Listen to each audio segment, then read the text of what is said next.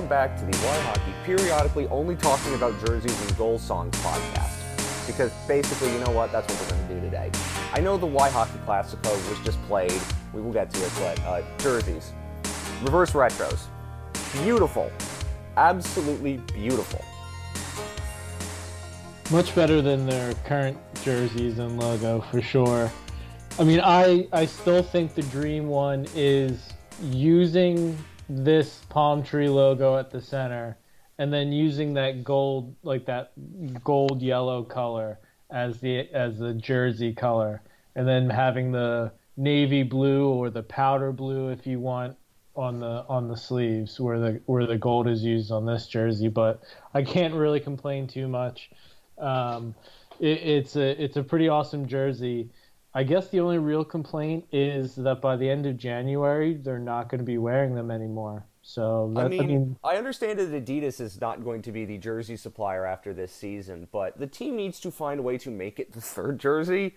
I mean, I know they don't like third jerseys for whatever reason. It's stupid because, I mean... Well, I think my conspiracy theory, tinfoil hat, I'll admit, is that there's the ownership group is so committed to the jerseys they created that they want to make these the jerseys people associate with the Panthers, so it's harder to get rid of, because they like it, they made it, it's very personal to them. Well, yeah, I know. It's the Army uniforms. It's the Panthers with the Army, and we know what that's right, like. But I mean, like, one of the Viola sons like headed the rebrand commission, and that was his job for like 2 years.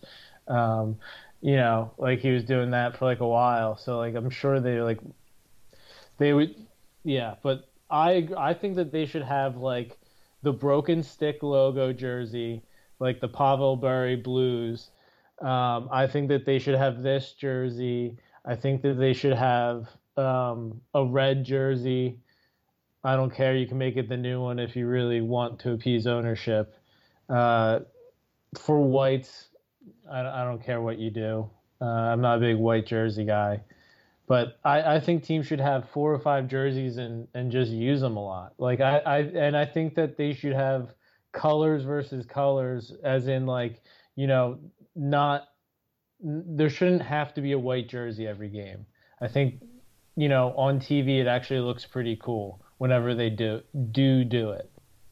Yeah, no, I have always liked the color clashes. I'm seeing it more now in sports like college football, where you're seeing color versus color. At soccer, you see it all the time. It's neat, but I mean, this jersey, it is beautiful because Stick and Palm Tree has been underutilized as a logo for this franchise forever. The light blue color really pops.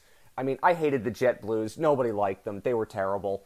But This is the way to bring them back and make people actually sort of like them, because they are good looking, these uniforms, and you see them on the boat, wherever this was, in the Atlantic Ocean, maybe the Intercoastal, who the hell knows. But it's like, okay, now it makes perfect sense. And you very rarely see, with uniforms, they can be very divisive, and everybody has their own opinion. But I've seen multiple different people say, like, these are the best of the reverse retros, and it's not even close. And I haven't bought a Panthers jersey in like 10 years. Might end up having to buy this one. Let me pull up the reverse retros, but I wouldn't say that they're the best, but I would say they're in the top tier. I don't know if I can pick the best. And like there's a couple that I'm like, I don't even know who they are. Like the one that looks like there's a lumberjack with the hockey stick. That would be the Canucks, I would assume. That'd be the Canucks, yeah. That's one's fine. That makes sense. I can find them. Yeah, no, it looks cool. It's just like it just has, just looking right off the bat, it's like, who's that? But I mean, I really like Detroit. I mean, that's a classic original six organization that went very different than what their jersey is. You look at the Leafs, it's like, isn't that just their regular jersey? So that's. I really like the Bruins and the Big Bear. Yeah, Pooh Bear's back. We all appreciate that. The Blues. It's a little weird, but I'm okay with it. The funky blue note, I love it. The yellow's cool. Penguins with the triangle crest. The Robo Penguin. That one's all right. I like that. the ones I like the Capitals one. I always liked Screaming Eagle. I thought that was a cool logo. That one's pretty decent. Yeah, I also Peter think Bondra. yeah, Peter Bondra, yes. I also think that the Islanders actually embracing the fish sticks is kind of cool as well. Yes. Like it's a again, that's an organization with a stick up its ass. So And to see them embrace that logo is kind of cool. thinking about who has the most income that they discretionary spending budgets, it's people who were kids when the fisherman jersey, and like they think that's cool, they really like it. I'm of that age, and I think it's awesome, so I think they'll sell a lot of jerseys. Oh, they're going to sell a ton of jerseys. I mean, the old school Ducks logo, and you put Zegers on the back of it, that's going to sell a million jerseys. It's just obvious. The other ones that I liked, obviously beyond the Panthers, I think the Kings jersey's cool. They don't use enough for them, blue and gold. Black and silver's boring, so that one's pretty nifty. I don't mind that one. What else? There's got to be some other Yeah, I ones. don't mind anything that's not red or blue. I think if you look at like a pie chart of all the colors, the majority of teams are red and blue. And There's an old joke from the Men in Blazers show that life, I'm going to paraphrase this wrong, life is basically a clash between red and blue, which is what the main colors are in any soccer rivalry. So, yeah, Right, I mean, you're yeah. right. So, those are pretty good. I am tempted to buy a jersey for the Panthers reverse retros because they are really good. The first set of reverse retros was actually not bad either. I think though, like the 2 years of reverse retros, the first time it kind of stunk because there's nobody in the crowd that got to see a lot of these live because of the pandemic. Now, at least, fans will get to see them in the stadium. I just hope that, the next time they do this, two things. One, they use them even more because I think 7 times or whatever it is, when they really nail it out of the park, it's a shame.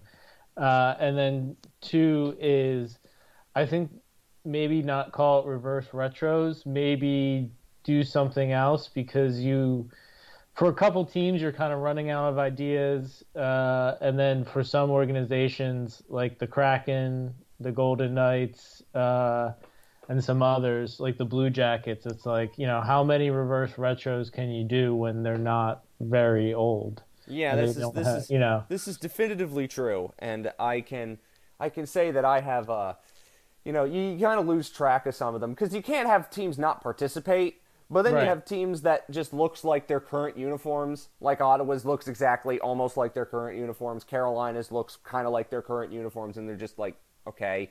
I'd like to see teams be a little bit, in some cases, more creative, and then in others, you're not going to be able to do it. Yeah, like People are going to run out of ideas. I think maybe they do like reverse colors or something like that, and they do some sort of other reverse theme besides like retro throwback. That's really all I'm saying. I don't want them to stop doing this. Like I said, I want more jerseys and doing something league wide with like this is good. Yep. I don't know when I buy this jersey because I'm going to do it and I'm going to burn money on it. I am debating, do I get a player? Because anytime I have a player's jersey, that player immediately falls off the face of the earth, and I don't want to jinx anybody. So I'm debating whether I get a player. Because if I was going to get one, it would be So you're Barkov. getting Mark Stahl? I cannot jinx one. No, I would also not do that. I can't do that. There will be, maybe it'll be a Ryan Lomberg jersey, just to be, the very, very stereotypical arena-going Panthers fan. But I also would never do that. So it would probably be Barkov or Kachuk, and I don't want to jinx either of them. So. I think you should get a custom one that says Lamborghini. Or a Carter Verhaeghe one that says Swaggy, which is a good transition because we now need to talk about goal songs. I apologize for not mentioning it on the last show. It eluded my mind at that time. But now that we have the first home game, we could start talking about individualized goal songs. I was pro Sweetness the whole time. By the way, I liked Sweetness. I thought it was cool. It did not sound like a traditional goal song, and that's why I liked it. I mean, I agree with it, but I think it's just time to move on. I mean, well, that's fine. Even after, like, I liked it. I like Jimmy Eat World. Like, everything's cool. It's great. But even, like, the Flyers moved on from their goal song. Well, Like, I the think Flyers used to have Dupe, which was really cool, and then the Union co-opted it, and now it's their thing. And I'm thinking about that because we're recording on the day the Union are playing in their playoff game, and I let's am go really wanting them to win. Cincinnati, Yeah, it's number the one Union. It's the Union destination. Bowl against Pat Noonan, Chris Albright, Ray Gaddis. This is way too much Union talk for those of you who have no Yeah. idea what we're talking about. Cin- But I'm excited for this game. Very excited. Cincinnati is the number one destination to marry your cousin. So Oh, good luck to them tonight. Cincinnati's Good not luck to that them. bad. Come on, don't be that mean to Cincinnati. Me mean to the Bengals. You don't have to be that mean to Cincinnati. Anyway, as I think about the individual goal songs, which I have no problem with, but It's all you about have to then Cleveland, baby. trust. You have to trust that players are going to be creative and use their personalities, which in some cases they will, in other cases they won't. We've only heard about 5 of them thus far, and I'm going to go in the tiers, and we're going to do this throughout the season because we only know a handful of them right now. Before you, no, go ahead. Never The mind. first I'll let tier you do it. is the good tier, the tier that is perfectly acceptable. There hasn't been one that's blown me away yet, but the first tier, Sam Bennett, Benny and the Jets. You will never hear me complain about Sir Reginald Dwight pretty much ever, for obvious reasons. The second, in the good tier, is Carter Verhaeghe with Soulja Boy's second most famous song, but that's his nickname, so again, good. I get it. He leaned into the bit. We very much appreciate on Why Hockey leaning into the bit. In the weird tier, I'm not going to say it's bad, I'm going to say it's weird. Brandon Montour with It's Still Rock and Roll to Me by Billy Joel. I don't really get it. Apparently, he said he's just a big Billy Joel fan, so it just might be like his favorite song Now, or something like that. if I'm which thinking is, about Billy Joel songs that would work as goal songs, that one's not terrible. I can't think of one that would absolutely jump out at me as a great goal song. But like it's just weird. Like you don't expect to hear Billy Joel as a goal song. It's just odd. But it's not terrible. I don't hate it. maybe it's just like one of those things like where they play the chorus. He really likes to sing the chorus. It gets him amped up, and he likes to go back to the bench and do it after he scores. So Well, that's fine. If it makes Brandon Montour better as a hockey player, I'm all for it. But it's just weird. That's how I would treat it. Like I'm gonna force everybody to listen to my music. I'm gonna sit on the bench and have some fun. I just scored. That's I get fine. the aux cord. I get the aux cord. You know. Yeah, that's not bad. Again, no problem with that. It's just a weird song. Rudolph's Balsers is bad. We like Rudolph's Balsers, but he picked a very. I honestly haven't been paying It's a generic attention. arena song. I've heard it. I can't tell you how many times I heard it call it D3 basketball. Is there not like do we not have a list because for They didn't release a list, which I thought they would do. For purposes, the Panthers are, I think, one of 3 teams this year that's doing this. The Sabres, and they released a Spotify playlist. Yes. And is it the Hurricanes are No, also? it's the Capitals. The Capitals are the other one. Do you not remember TJ Oshie scoring in the playoffs and hearing Country Roads? No. Well, I do. Yeah, I usually have it on mute, to be honest. That's fine. I mean, there's nothing wrong with that. I'm thinking of Country Roads because yesterday I was watching Manchester United Spurs, and for reasons known only to Mancunians, some Manchester United fans have decided to do a song to the theme of Country Roads, which makes less than 0 sense. So we need to have that analyzed by scientists because I don't understand that. Back to Balsers, his goal song was just generic arena song. Very, very boring. Can't stand that. That's not acceptable. Come on, Rudy. You got to do better than that. No. I mean, I think we should just let everybody pick what they want. But I treat this as kind of like a dry run, and that they're eligible to be changed. I hope that they can be changed because his was not very good. I couldn't tell what Josh Mahura's was. Nobody tweeted out what it was, and the sound was basically inaudible, so I couldn't tell you what it was. Otherwise, we don't know 18 players on the team at this point because they didn't release the list. The Checkers are doing the same thing, by the way. They have individual goal songs as well. They released their list, and I think it's Justin Sordiff is doing Kodak Black, which is really, really funny. Which, again, great commitment to the bit, so I want Justin Sordiff called up now because then we're going to get a bunch of Kodak Black jokes, and that's obviously something that would be great. But otherwise, we're going to continue this with every home game because somebody new is going to score, and then we're going to get to figure out what their goal song is, and then I get to talk about it. And I've been thinking about what my goal song would be, and it would be very, very hockey. It would be some Pearl Jam song, probably. Maybe Green Day. I don't know. There used to be a CD of Bush songs in the rink where I grew up playing. So when we did open, drop in puck and stuff, that Oh, was so you usually have what was like played. your Metalhead on or Yeah, Machine Head, excuse me. I'm thinking of a Spiral Level. Jesus, I apologize. Mixing up two very 90s things. yeah, both acceptable. They're Both both very acceptable here. acceptable, but I just mixed them up. And you'd have Machine Head. What about Glycerin as a goal song would be terrible. That wouldn't work. Yeah, but I mean, anything from 16 Stone would probably I work think you could for the probably most get part. away with it. There probably are other good, decent ones out there that I'm not thinking of. But Yeah, if I have a I good could, I idea could for just, one, I would pick one. I would do some like Fish. Just make everybody have to listen to Fish. That would be maybe Dave Matthews. That would definitely piss Everyone, people off. Steve Goldstein's gold song would obviously be Pitbull, and now we can move on because I made the obvious joke. We are recording this after the Y Hockey Classico because I felt that it would probably be a good time to record it. I know there's another Panthers Flyers game next week, but I think that because we didn't know very much about this Panthers team going into the first four games, I figured we should talk about what we've seen initially. And obviously, with the Ekblad injury, there's a lot more we need to get to. I just want to start with the Flyers for a second. They stink, obviously. There is nothing that has convinced me otherwise. They play Tortorella hockey to a T. They get vastly outclassed at even strength, but they grind you to dust.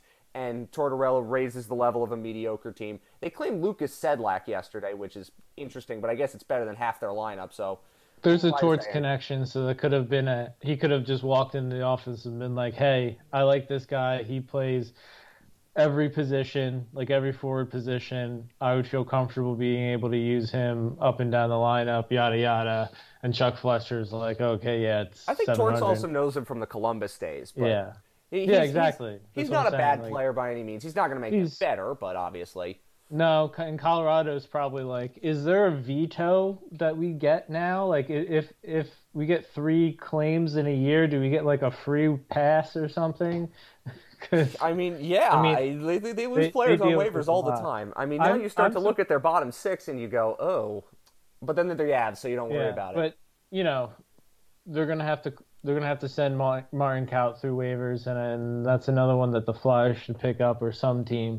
I liked him in his draft year, and he hasn't been too bad in the AHL. So I definitely think some team would take him. The only other thing I want to say about the Flyers is, other than them being the epitome of a torch team, which is what we thought, I mean, they're not good, but they're not going to be as bad as they need to be because it's torts. I have to say that the goaltending for the Flyers, Hart's gotten off to a good start, and I thought Sandstrom was pretty good yesterday. And Yep. there's nothing wrong with that. I mean, if Carter Hart gets better because of the Torts experiment, I mean, Torts has coached good goaltending before, but I mean, if he can help elevate Carter Hart, I mean, that's not a bad thing for the Flyers, even if it means they're going to win more games than they should this year. And Sandstrom was pretty good. The fourth goal he gave up wasn't very good, but overall, I can't really say much more about that for the Flyers than that. But Sandstrom, I thought, was pretty Yeah. decent. Konechny still looks like he's got jump in his game. Nobody else did. Yeah. Yeah. It's a shame, like you said, they're not going to be as bad as they need to be. But on the other hand, at least it's pretty deep this year. The draft, there's some guys from a couple different countries who look really strong, and so worst case, just be as bad as you can be, and hope for some draft lottery luck. They're coming out of the season strong. They had a grueling camp. Tortorella seemed to walk the line of pushing, getting everything out of them, but also making them feel rewarded for doing so. And it's kind of shown up in the comebacks, and they seem to be on a good page together right now, and they both want to be proving some people wrong about who Philadelphia is and what they're capable of this year. And so far, that's worked out. They had a good, impressive comeback against Florida, and it didn't work out. But for the talent that was on the ice, and That was an I AHL thought it was a team, good. pretty much. Yeah, I mean, there was a couple times where I thought the game looked like a preseason game with the two defensive cores, and some of the goaltending on a couple shots from both ends was a little early season for sure. But yeah, it was the next one will be a lot tighter and definitely have even more, I think, pushback from both sides. Every game Florida has had and every game Philadelphia has had has been a battle. Like it's been Philadelphia dragging teams down to their level and Florida kind of dragging, another team into the fight. Like Florida's really dominated possession, but then also after the whistle, like goaded the other team in the starting stuff. Well, I want to get to that because we need to start now talking about the trends from the first Yeah. four games. It's still too early to make any really definitive judgments, but that stood out to me a lot is that this team's getting very chippy. And, well, that's no surprise because you have Matthew Tkachuk, who is, I mean, that dude would fit so well in CONCACAF soccer. I know I shouldn't talk about soccer too much, but he is a shithouser, and it's great to see. You mean he would play in the middle of the field for Italy national team and just chop shins? Oh, yes, he would. He reminds me of, again, it's a soccer reference, but he reminds me a lot of Tottenham center back Christian Romero, who is incredibly skilled, one of the most skilled center backs playing in world soccer right now, but is also absolutely brilliant at towing the line and driving people insane. And that's exactly what Matthew Tkachuk does. Like, of all of the things that are big takeaways for me for the first four games, Matthew Tkachuk is 100% as advertised. He's contributing offensively. He's doing everything you would think he would do. He's driving teams insane. And, I mean, that's what you paid all that for. And put it this way, like, that's what you want him to do. And they have not reined in his game at all, and it's been really fun to watch. And I don't think that I could have asked for anything more from him specifically. And there are a lot of things that this team has done that I want to get into, Tommy. And I think just in general, if you were asking me before the season, what did I think Paul Maurice's Panthers would look like? I would say largely it's looked as I thought it would look. They haven't really gotten away from their rush game. There are a couple games where they weren't doing a lot of rush things, but it's obviously still there. Against the Sabres, they had a million odd-man rushes. Against the Flyers, they had a million odd-man rushes. The speed's still there, but the game is definitely chippier. We've seen in the third periods in some of these games, particularly if you take the Boston game out of it, they've been pretty good defensively to just lock teams down. I think at the end of the game when they were defending the 6-on-4, that was really, really good from a defensive standpoint, just taking away good areas to shoot the puck. There was a lot of that. So at the start of this season, they haven't played an incredible slate of teams yet, and they're not going to for a while. But at the start of this season, I would say that Paul Maurice's Panthers look kind of like what the best version of that we thought could look like, and that's not a bad thing. I mean, they show signs of it for sure. I'm not gonna. I mean, it's only been a few games. Kachuk's played well and everything. I would like to see him with Barkov. I mean, for a few reasons, but we can get to more of that later. But I think that, I would like to see them be a little less chippy, a little more focused on opening up some things offensively and finishing, especially in the top two lines. And the finishing, I don't think the first line has really gotten chippy or anything, but does it feel like, okay, there's a couple thoughts going in my head simultaneously. There's the first thought where it somewhat feels like offense is harder to come by for the Panthers than it has been. I mean, last year was right, so but easy. I think that they're almost making it a little too hard for themselves. I think that they can do a little better to open it up some more, and I think that they can create a little more offense with some line adjustments.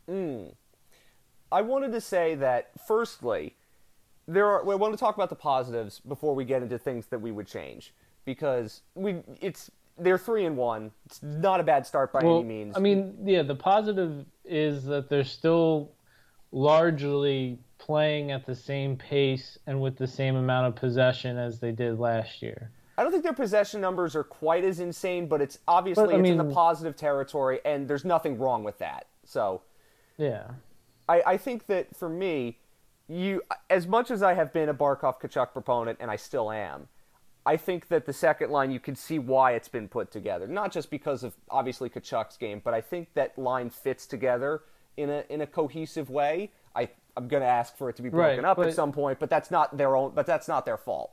yes, but I mean, like there are a lot of lines that fit and can do well, but at this point, like Barkov has four assists. He's in a couple games he's looked good.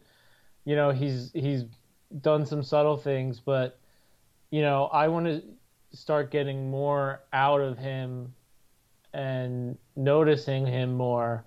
And I think that for Kachuk, I want him more focused on finishing and scoring, and moving him to Barkov will help accomplish that.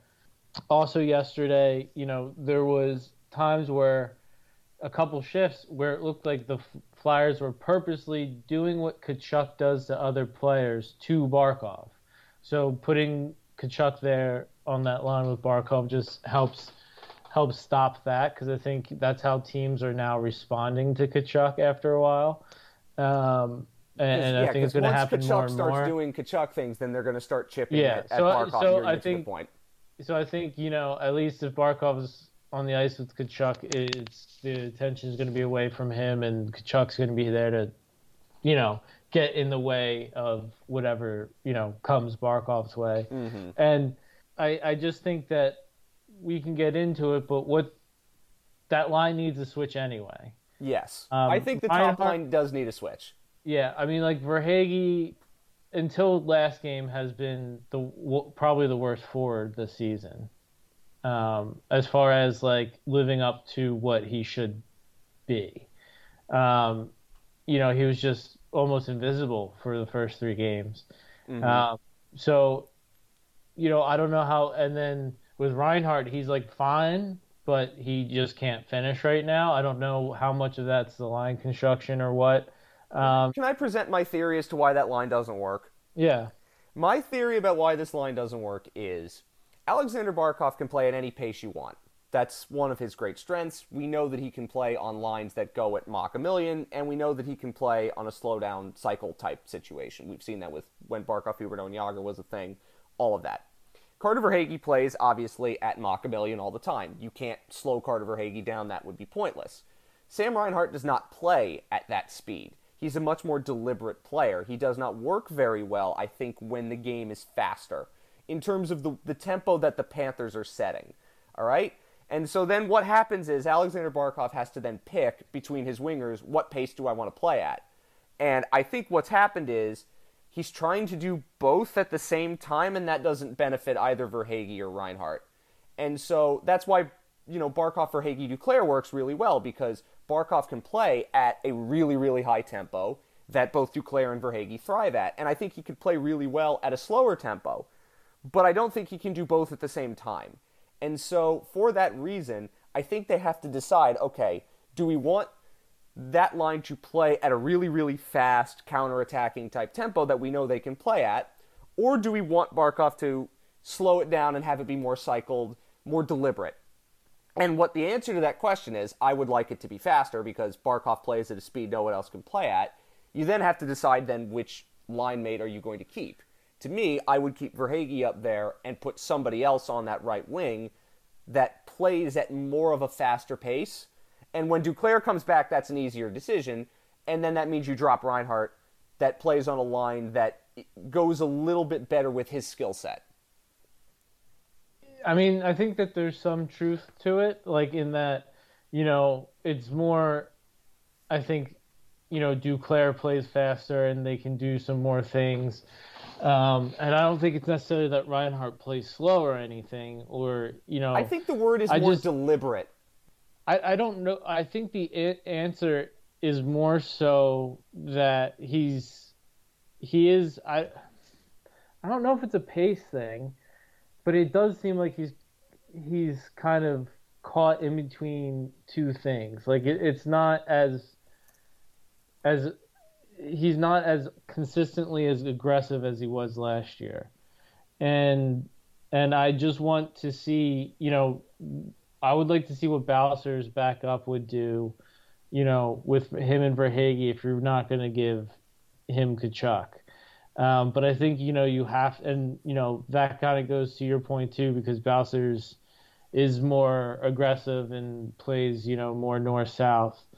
Um, And I think that he can fit in the sense that he can also fit in what they want from the Kachuk Bennett group, but he can also play at a slightly higher pace and higher tempo that suits Barkov's game. And again, I'm in a Barkov centric mindset. Everything revolves around him when he's on the ice.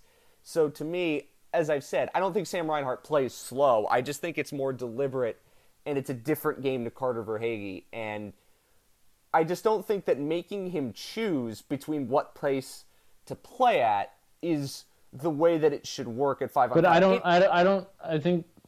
I don't know if it's a binary. Like, I don't think it's,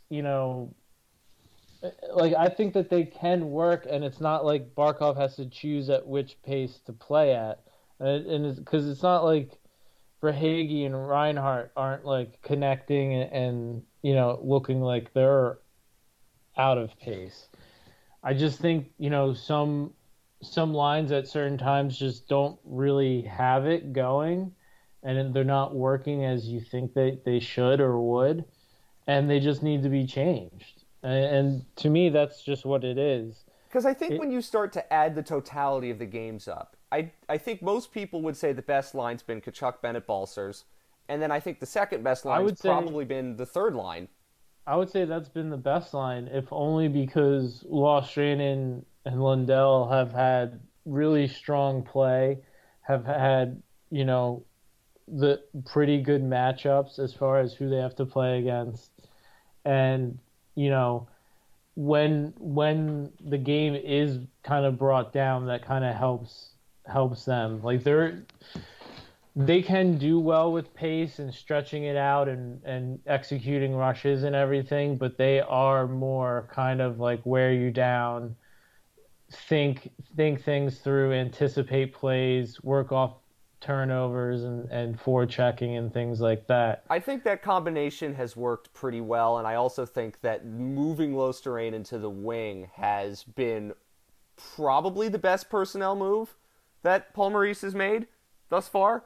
Because, it's the only one he's really done. This is true, but I would say that for all that, hasn't really been done yet, it has worked because I don't think he'd be bad as the center on the fourth line, obviously, but I think it adds a little bit more, creativity to his game. You're not limiting him in the way that you would if you're playing him with Lomberg and Hornquist, and that's good because him playing up in the lineup is what we've talked about all year, which is upside. But this being said, as you say, when you watch Barkov, Verhaeghe, and Reinhart play, something just feels off. It's not like their numbers are terrible because they're not.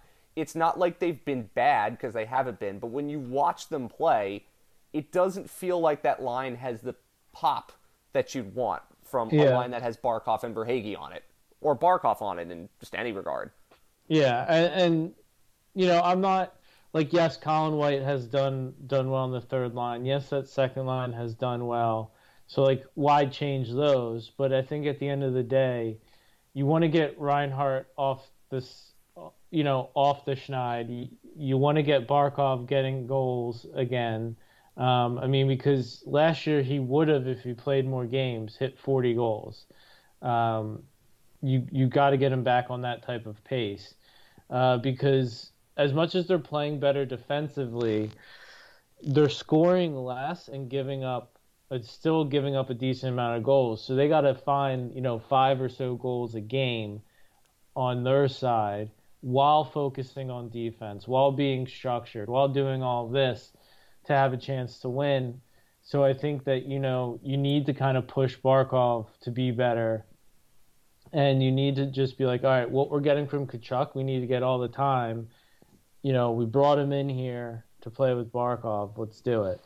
So let's focus on some other aspects of this team that I want to get to. We're going to talk about Ekblad and the defense in a second. The first thing I wanted to bring up, as I said, I love Kachuk's game. I think Balcers has deserved a goal. He's played pretty well. He's been everything you've thought that he's going to be. Overall, there's been nothing really wrong with the forwards. It's just that I think there's more to give. There's more that they can squeeze out of it with this group, and that's not a bad thing. I just think, especially at the beginning of the year, I mean, they don't have a real bench to use because of the cap, but you know, you want to see the different options. You want to get different guys, different looks with different people. Because you want to Because, build up that chemistry now yeah, before you settle it in, considering what you're going to end up needing at the end of March and April into the right, playoffs. exactly, So exactly. I agree with you. And as I said, I'm still on the Kachuk Barkov need to play at even strength. That is something that I think will happen, but I don't think it's going to happen immediately. I would also, as you say, get Reinhart going by moving him down, giving him another idea, of way to play. Maybe you move him with Lundell because he has chemistry with Anton Lundell already, and we know that line last year worked really well when they played together. Again, it's shuffling, but it's kind of the good shuffling where you're not making your team worse. You're also adding a little bit to this team as it's trying to find a little more offense. Again, for a team that's scored pretty 3+ goals in every game, there's nothing wrong with that. But I still think that, as you say, there's a little bit more to give from an offensive perspective.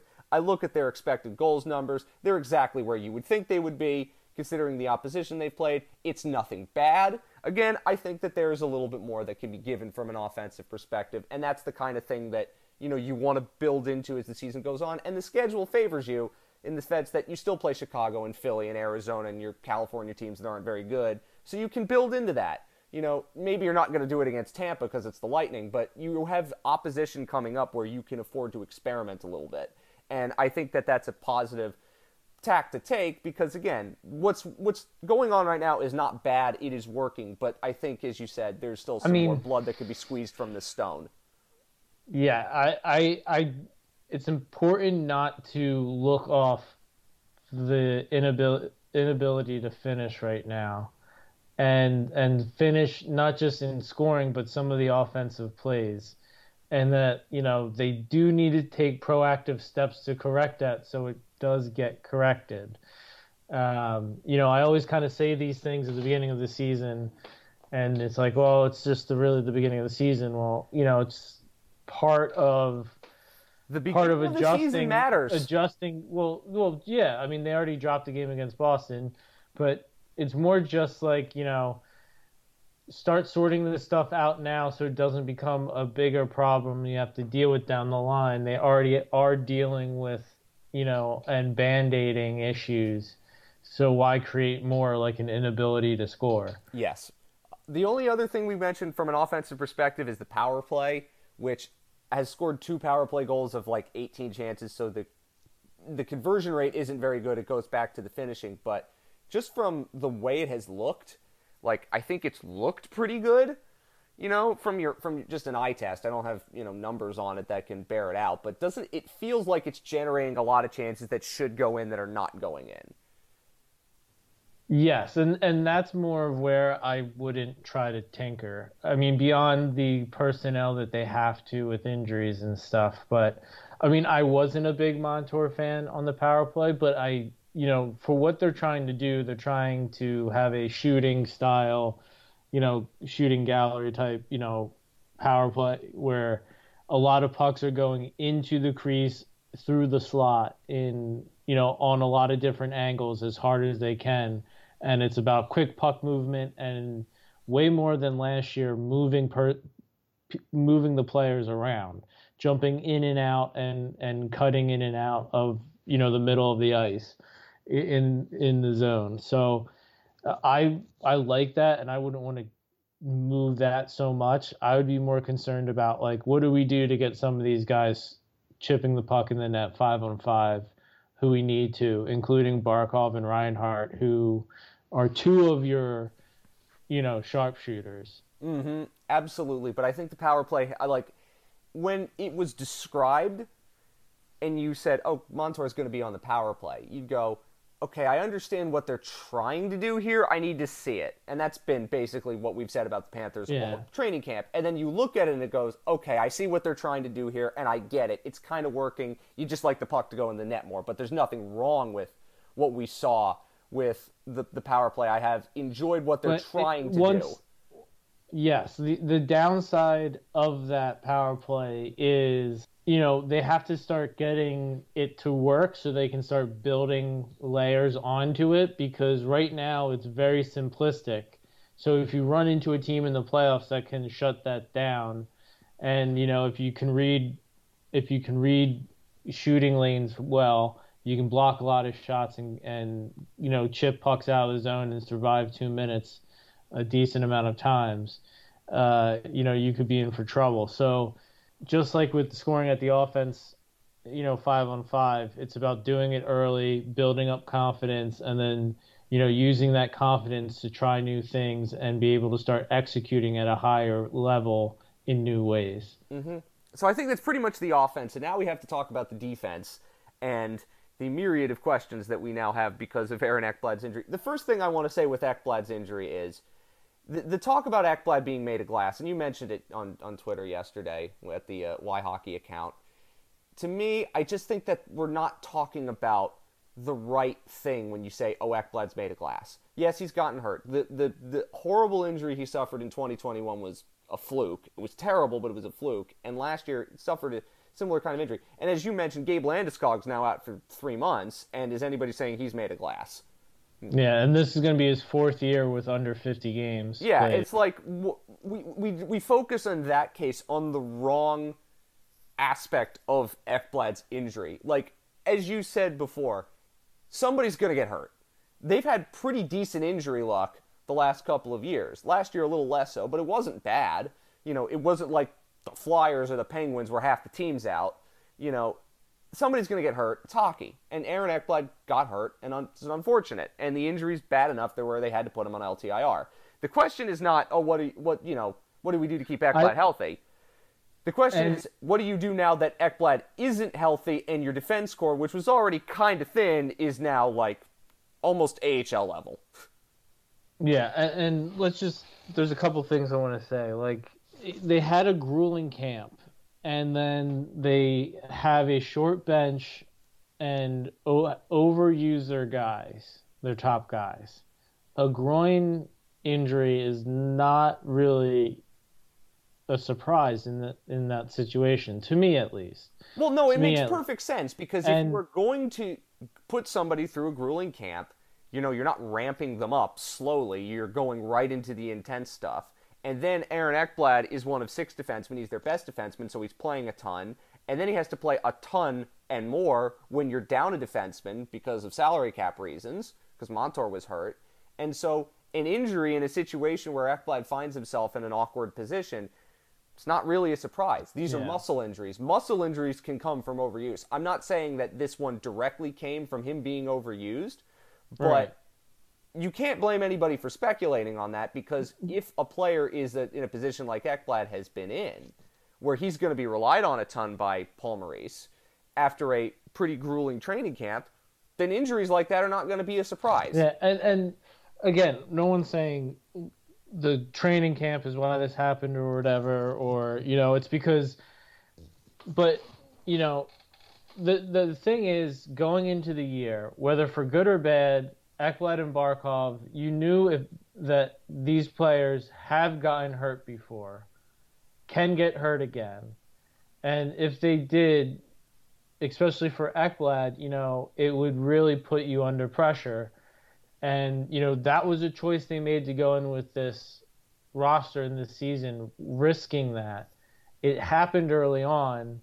How does Zito respond? I don't necessarily think he should react and be like, oh my God, season's going down the tank, Ekblad has a groin.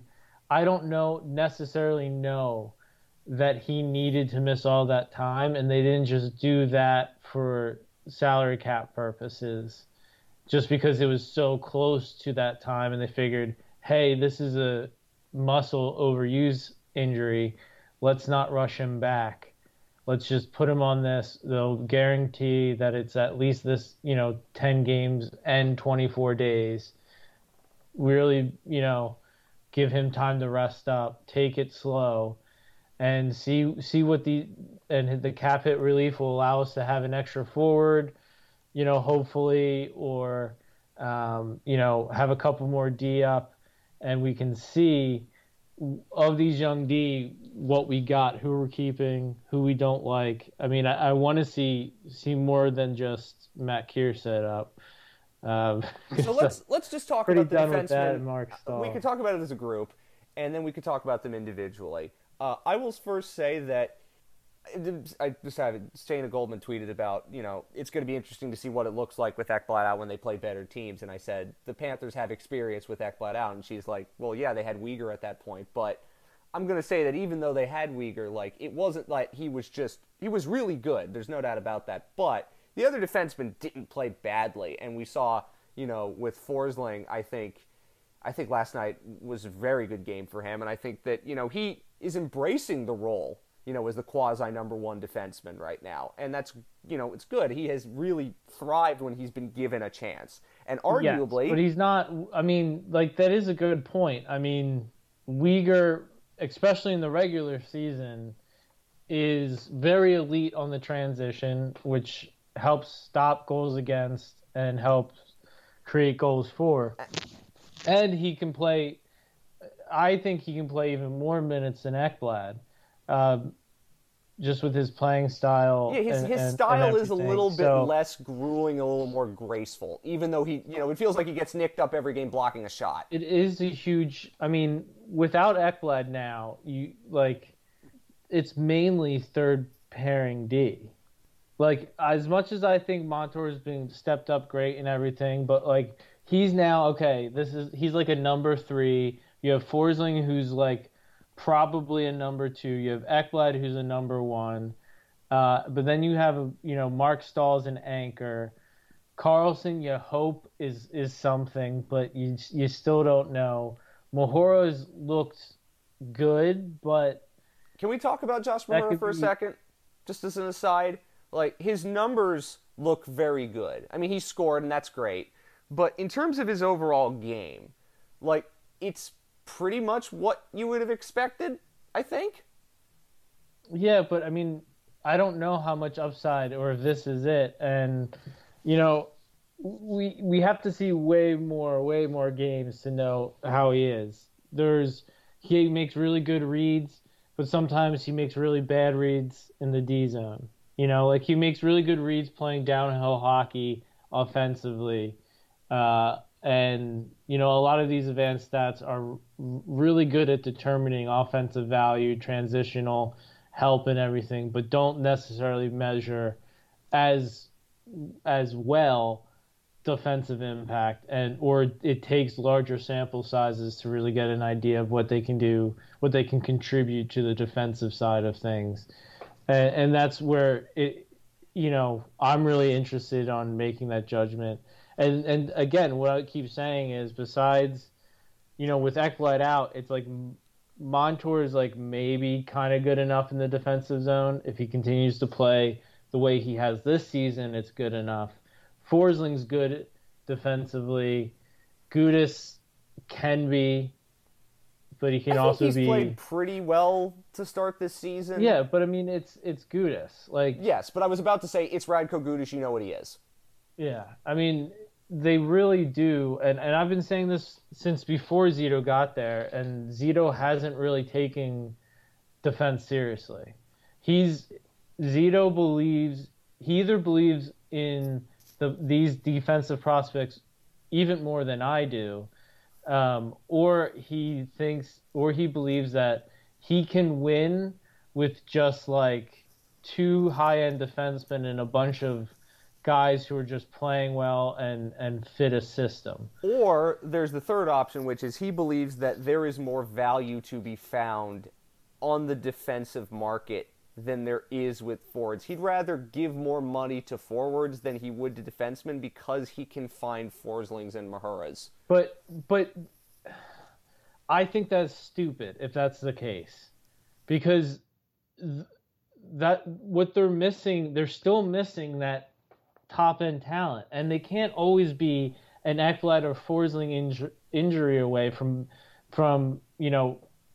not being able to hold their own in a playoff series. Like, that's just like, if you have to take defense more seriously. Like, defense wins championships. This is a league where defensemen are getting higher and higher skilled and having more of an impact on all 3 zones. are having more of an impact on winning series, on dooming series, as we've seen on the, unfortunately the negative side. And it matters what defenseman you get. And yes, it's great that he can find these Mahoras and everything like this, but you need 8 defensemen at least to win a championship. Like 8 good NHL level defensemen that you can rely on. You can't, all 8 of them can't be like that. You need at least 4 really talented top defensemen, like guys that would get 20 plus minutes on any team, guys that, are capable defensively, are, lead play and drive play defensively to get the puck back. I don't know if they have enough guys like that. I don't disagree with you. I don't disagree with you at all. And so, like, it boggles my mind to hear people say, oh, well, the Tkachuk trade gave these pretty severe repercussions in the short term, but it freed up all that cap space for next year. Unless you think Dmitry Orlov walking onto this team is going to do it, I don't know who they're going to be able to just go out and get in free agency to help the problem.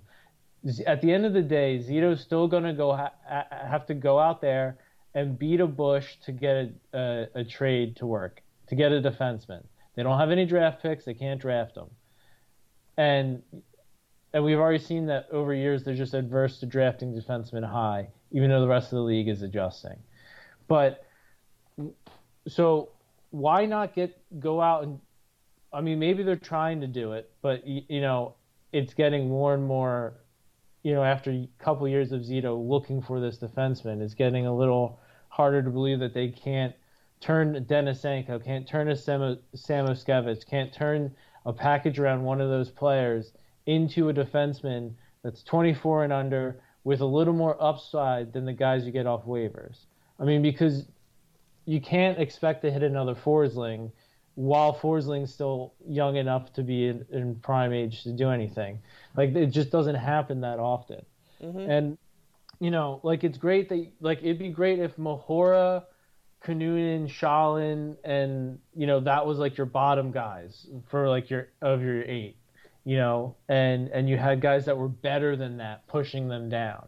And, you could have, Carlson, waiving Carlson doesn't matter because you actually have good, reliable defensemen. And it's something where they shouldn't be looking to go get this trade because Ekblad's injured. They should be looking to go get this trade because it's needed, and it's been needed.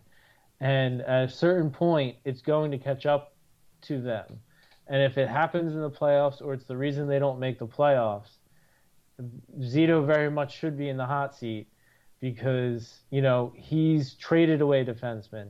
He's given cap space and he's given $3 million of cap space to White, Cousins, and Stahl. Now, White is doing pretty solid, and Cousins isn't doing bad right now, but still shows the investment that he's been willing to give, on the fringe, role players on the team and bad defensemen versus actually trying to solve the issue on the defense. And it just boggles my mind because everybody else is going defense, defense, defense. These new age defensemen with all this talent that can still defend. We need to find these guys like Heiskanen. We need to find our Makar. We need to find our Fox. Yeah, even, our Jake Sandersons, our players of that ilk, yes. Yeah, Luke Hughes. Every team's looking for them and has them. It's just it's something that Florida needs to actively go out. I hope that there's a team dedicated to just this. Every day they walk into the office and their mission, or they do it from home, whatever. Yeah. And their mission is to find a defenseman to trade for with upside that can because that's all it would take. It doesn't have to be a big cap hit. But if they find use your leverage for a guy in an organization that's getting blocked. Yeah. And you mentioned on Twitter it was a Tobias Bjornfoot for the in Kings. LA. Yeah, Because again, that's an organizational situation where he's getting blocked because there is so much in front of him. Maybe leverage that. Like, to me, I think that for the time being, if Montour's healthy, when he's healthy, it's not a long-term injury. We'll see when he returns. You can spit and duct tape your way to temporarily being okay with Montour, Forsling, Gudas, Mahura, the like. It's not going to be great because you're still going to have to play Mark Stahl, who has been what we thought Mark Stahl would be, or Matt Kierstead, who I just don't think is going to be that guy. Just doesn't look like it. We hope Lucas Carlson's that guy. I think he had a couple of defensive issues in the game last night that is concerning. I want him to be it, yeah. But Yeah. maybe Josh Mahura is it, but Lucas Carlson's not there yet. I think that, as you said, yes, the cap could be favorable to them next year. Quite possibly, it could be going up by more than we think it could, and that's great. But that doesn't immediately fix the problem because this team still has to be successful this year, even if, they are taking a mini step back to be better in the future. And again, I get it, but that does not mean you can take such a huge step back that now you're running out almost an AHL defense corps. And that didn't matter against the Flyers because they were playing an AHL roster. But when we get later into the season, that's not going to work. And they're going to need to find something to improve on the back end because you can't be running out Mark Stahl in premium minutes. That's just not going to fly. Yeah, I mean, he's good for at least one goal against the game. You saw it in the Buffalo game and the Boston game where he just got torched. You saw it last night. There was 2 plays where he contributed to a goal against last night. It's not. I don't think it's tenable. And at some point, I hope they do get the courage to waive him. Yeah, it's interesting. To me, it's just about if Zito really did make the Tkachuk move to maximize next year and forward, and build this year positively, the best way to put that into practice is to bring in a defenseman, that you can play in the regular season, you can give playoff experience with the team this year, have more control into his off-season regimen and his growth, and then by camp next year and the beginning of next year, when with all that cap space and everything, you should be back to contending for a Stanley Cup. There's, that's taken care of. You have that defenseman. It's more likely for that defenseman to be a positive contributor. Yeah, it is absolutely something that's got to happen. And, you can still use that cap space however you want. If you want to try to trade for a big-time forward or to use it to sign Pastrnak or whatever, you can. I don't understand why you can't get the defenseman done earlier so you can use that cap space to improve the team, because you're always going to be trying to improve the squad. So, I just don't get it. And it's just so obvious, and it's been so obvious for us for a while, that they're kind of figuring out what to do with defensemen, but they're not, and how to use that with their forward group, and it's driving positive results. Imagine if they figured out they were able to bring in higher talent versions of these guys. Imagine how much better this team would be if they did that. This team this year could win a couple playoff series, could go to the conference final. And everybody loved that they were able to raise some banners yesterday. We could raise more, and we could start doing that. Can I say that I really like how they didn't acknowledge that they won the division and the President's Trophy in any meaningful way? They just put the banners up and yeah, no, we did that. That's good, but we've got more to do.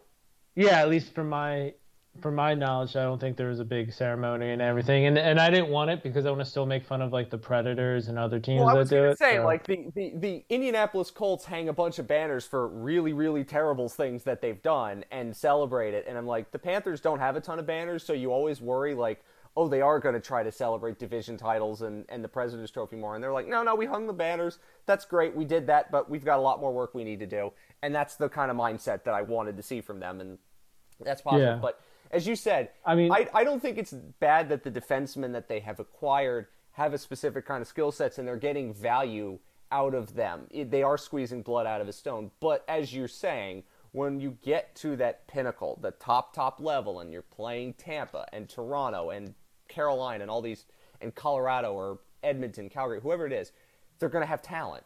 And at some point, on the margins, there are a lot of things that could help you on the margins, and one of them is just having better dudes. Just having dudes. And you know what? The Panthers right now don't have the dudes on the blue line. I think they really just, it's not like getting a bunch of them, like, because again, they've assembled a lot of serviceable prospects that are in their mid-20s and a lot of NHL players that they, between Montour, Forsling, Carlson, Mahora, like that's, they have bodies. But I think with, they're missing that defenseman that they should have drafted. And bringing that defenseman in and being able to slot Montour back into a 4 spot where he can better shine and better limit his defense. You're bringing in somebody who's more talented and can log 20 plus minutes easily, defend really well. They need that. They don't have a prospect like that coming. They don't have a first, and they don't have many seconds or thirds either. So they really need to get it, to start using it, because this is one of 8 years of Barkov and Tkachuk. So if you're already crossing out this year, then you're down to 7. And defensemen, as we know, are more finicky and take longer. Let's get that defenseman in here. Let's get him adapted to the team and the systems, and get him playing, because the things Maurice said he was going to do, he's doing. They're playing with pace, but they're also playing with punch, which is what a lot of us were asking for. There seems to be a focus to defense and a focus to playing a game at the same style for all 60 minutes. There's a lot of appealing things going on, and I just want to lean into it. I know it's early. I know we got 20-some games before we really know what they're capable of. There could be something here. And when you're seeing Tampa Bay and Toronto falter, Boston's looking pretty good. And, some of the other teams in the East that were kind of middle pack are looking a bit stronger. But, you got to see an opportunity and seize it. What's interesting, and you're right about all of this, is I'm reading Corey Pronman at The Athletic doing, not redrafts, but tiers, of players from all these different drafts. And he's been doing them from, 18, 19 drafts like that are, well in the rearview mirror now. And you're looking at some of the defensemen and the guys that they could have had. And I'm not saying that, they made terrible draft, but, like, you're not going to pass over Anton Lundell in 2020. You're not going to do that. The two I'll give them is Lundell and Knight. Those are two that you can say trump cards, take the best player available, whatever. But in some of the other years, I think they should have. Like, you look at 2018 and you look at the guys, you were talking about Nils Lundqvist a lot, but what does this team look like with an Adam Boqvist, on the blue line, who's available for them? Yeah. Well, not necessarily available, but somebody like... Keandre Miller would obviously be somebody that would do well. Mattias Samuelsson was the 32nd pick, and he just got a 7-year contract, which... Yeah, I don't know if he's worth it. But I'm saying, what does this team look like if Denisenko, who's still not an NHL player, what does he look like if some of those defensemen that have found their way to the league and become somewhat consistent players... What does this team look like if those defensemen are there and they're not, running out Mark Stahl? Yeah. Speaking of 2018, Montreal was able to trade Alexander Romanov for a mid-first round pick, just because they got him in and they were playing him in the NHL for, he had NHL experience. He was young, and a team fell in love with him. So it goes to show that, if you're worried like Denisenko doesn't have value or whatever, it's because they haven't been playing him. They didn't give him opportunity. They didn't just leave him out there to get better. And Look, like there's one name but I on still that think that they're 2018 list that I wanted to say, and that's Martin Ferravari. You know, he's like one of the only ones of that Capitals defense core, and I liked his playoff series last year. You know, that's a guy that they've played, and he grew into those minutes. And you know, like again, I'm not saying that they could have, you know, they would have drafted him where they were, but I'm saying like look at the Panthers defense core, and you tell me like if one of these young defensemen is there and Mark Stahl isn't, they're better. You know, right. Ekblad injured or not. And you can say, you know, Sam Miskevich is the best prospect the Panthers have, but how much better would they be if they had Corson Ceulemans, Carson Lambos, some of even the D in the early second round, like Olin Zellweger, Daniil Chaika, Scott Morrow, like how much better would they be with some of those defensemen in the system? You know, then maybe you could not have to make the trade because you could be like, oh, next year we could push him to perform in camp and really contribute to the team next year. It would be nice. I mean, you're seeing guys like Brant Clark, who was drafted 8th overall that year, make the NHL this year. So I mean, also look at Caden Gooley in 2020, I think it was, when he was drafted by Montreal, and he's been good. Like, again, right. they're not taking Anton Lundell, but again, the point is, I mean, and if they weren't taking Anton Lundell, it was because they were taking Seth Jarvis. So I mean, like either of those two players being available at that time, I think were easy best. You know, there is a fundamental truth to sometimes it's better to just take the best player without thinking, and that is an example. But yeah, I mean, Gooley looks good, but I mean, Montreal has a couple defensemen that look good. One, you know, Jordan Harris. They have Caden Gooley, and then are you going to screw this name up? Well, his nickname's Wi-Fi because his last name looks like the default passwords on like. I think that's the best nickname in hockey right now. Not like the bar is very high. Now it's Jekai, and I believe that's Kosovar, because I'm a soccer fan and I have seen what Kosovar nicknames look like. I think it's from that area. I'm not sure, but that's a guess. Somewhat educated. Well, I mean, there's a decent amount of defensemen that are young, that are getting playing time, that have upside, that promise, and I think Zito can shake that loose with Denisenko, with Sam Miskevich, with, you know, some of these other defensemen and prospects and picks they have, put together a package to get somebody that's blocked in an opportunity, give them that opportunity this year so they can contribute next year more. I just think it makes a lot of sense. I don't think it's going to happen immediately, but again, this defense core needs to improve. I mean, again, I don't think it's going to happen immediately because I don't think it's going to be an overreaction to the Ekblad. I think I'm hoping it happens because it's something that they're consistently looking at and consistently overturning rocks, and it happens as soon as they find something. That's my hope, because that's what they should be doing. I think it's what every team should be doing, but especially when you're a team that is a little light defensively. I think that's pretty much it for the Panthers for the first 4 games. And there's a lot more that we're going to see. I still want to see more. You know, when they play Tampa, it's going to be interesting because it's the Lightning.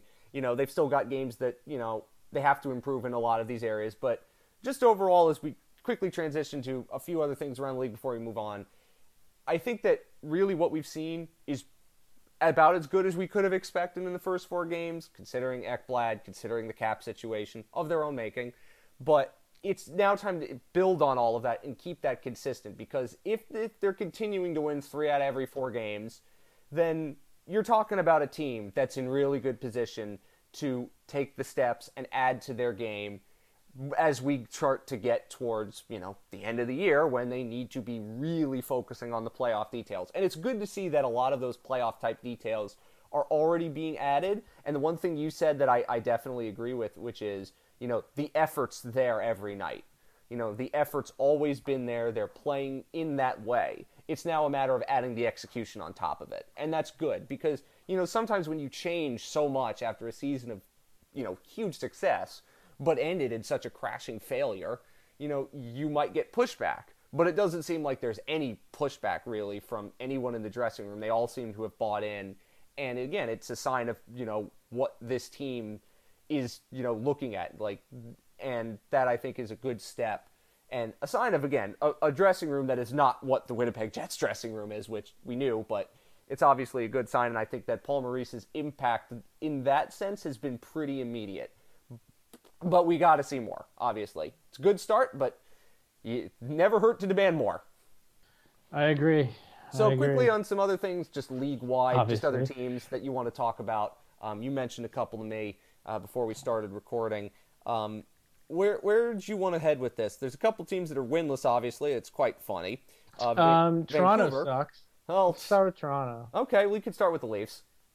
I mean, the media is already trying to run the coach out of town, and the coach is doing everything he possibly can to let them.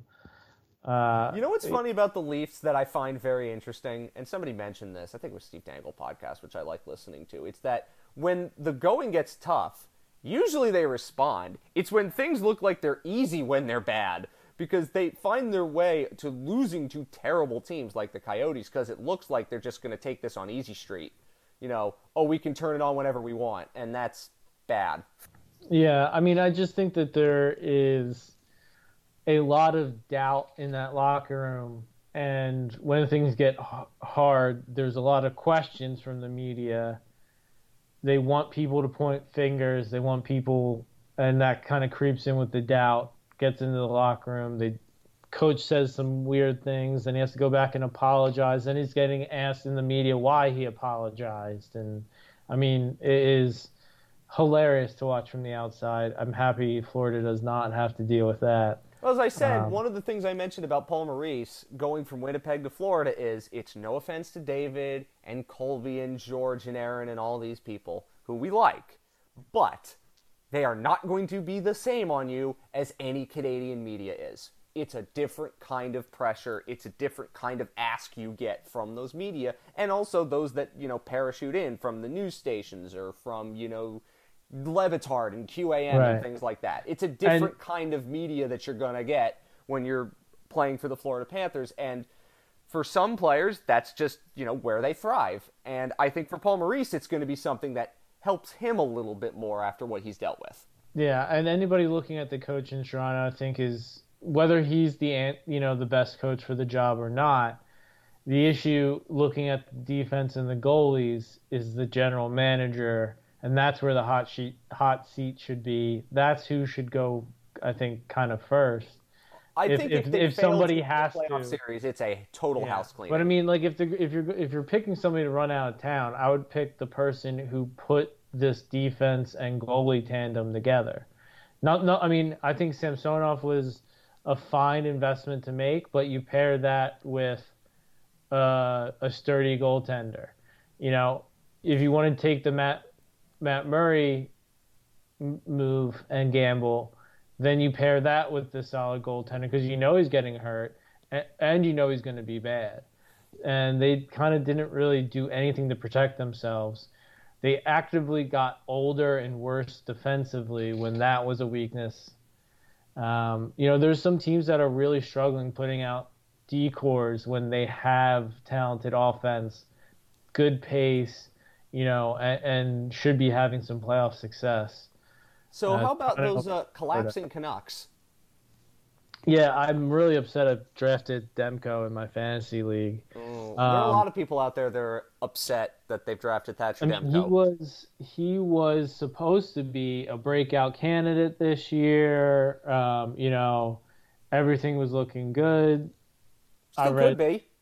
And, it's something I think is not well in Vancouver because they seem to not have any backbone whatsoever. They seem to be really pouty, and anytime they do well, they immediately self-sabotage and look putrid.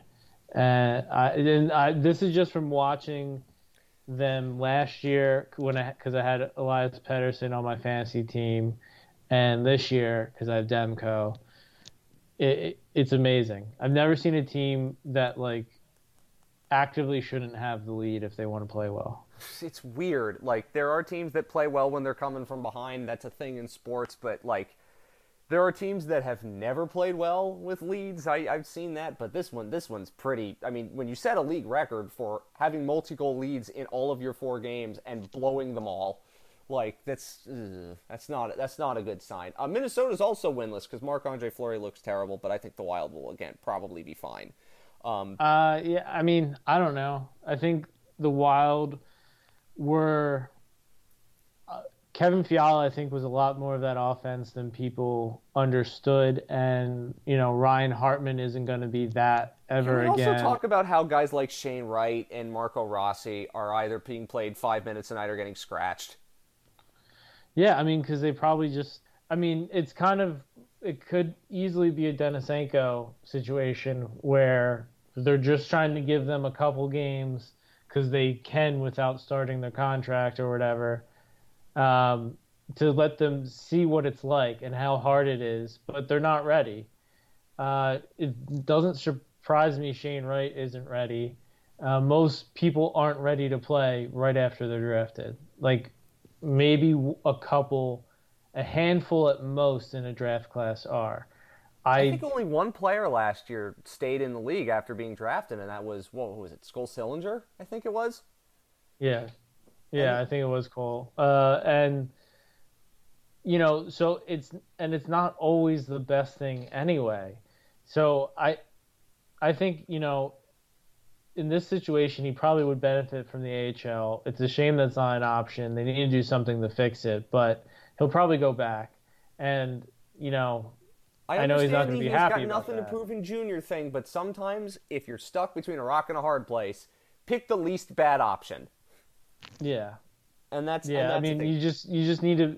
We've always said you have to play the minutes that you're expected to play in the NHL if you're a top prospect. So you can't be playing under 15 minutes a night if you're supposed to be a And you top can't be six playing center. 6 minutes with not great players and not good assignments. It's just not Yeah, going to and I work. mean, and you have a rookie, Matty Beniers, right next to him on the bench, showing showing you what a teenager who plays in the NHL looks like, and the difference on ice is noticeable. He's very good. So, yeah, it's not not saying Shane Wright is bad or worse or anything like this, but at this moment he's not as ready as Beniers is, and it's noticeable that they're on the same team. I think Rossi, um, I think he probably is a little more ready and probably could play.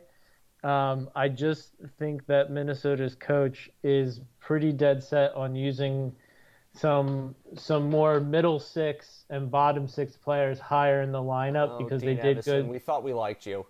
Yeah, I think he's loyal to the guys that got him the extension. These are the guys that in big minutes last year he played, relied on, and they executed for him.